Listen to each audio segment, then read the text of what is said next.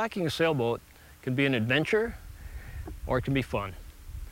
And we have found it to be challenging also. However, using some simple principles that seem to reoccur no matter what the situation is, you can apply them and docking can be made easy.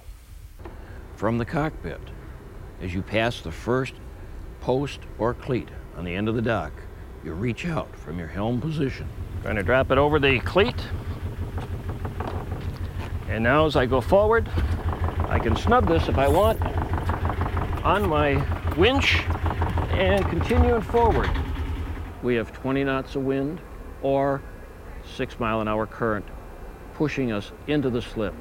It's night, we're alone, and we're going to back into our slip. Our goal is to actually come as close as we can to the finger dock. We're still in forward, so we make a hard turn to the right.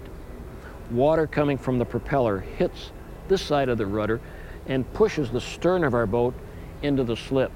And now as we go in, we can snub the line on our cleat and we'll back into the slip, pivoting with our fenders right against the dock. This is called the K-turn.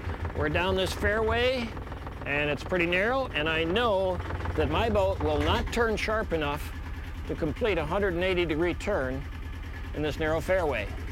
This is the K, and the way to remember is the arms of the letter K stick out only to starboard. So the K turn has to be done to starboard.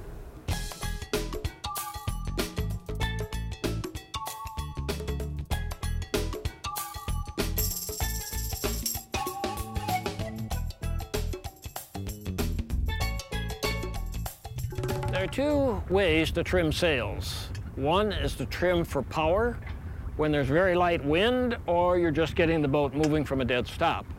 The second one is when the wind is picked up and you have a good breeze out there, you trim for speed. Our next sail trim adjustment is to ease the outhaul.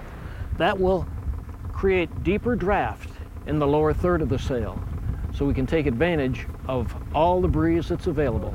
And we're going to sail a little closer to the wind now, so we retrim the sails, taking in on both the jib and the main.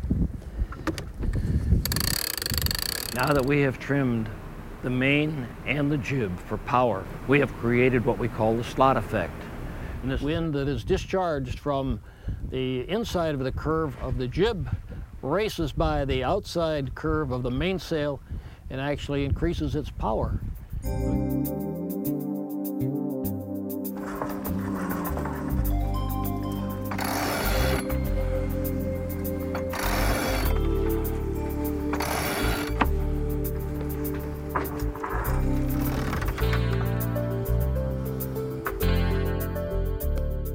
We're now sailing 45 degrees off the wind with what we thought was only a downwind sail.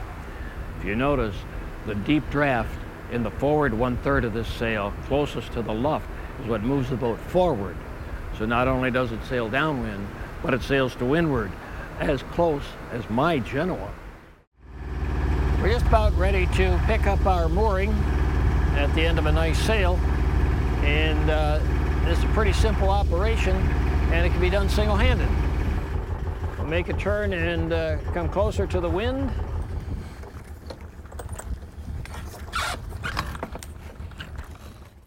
A beautiful day like this with blue sky, white puffy clouds, a gentle breeze is what we look forward to. This is what we wait all winter for here in the north, and this is why we really love sailing.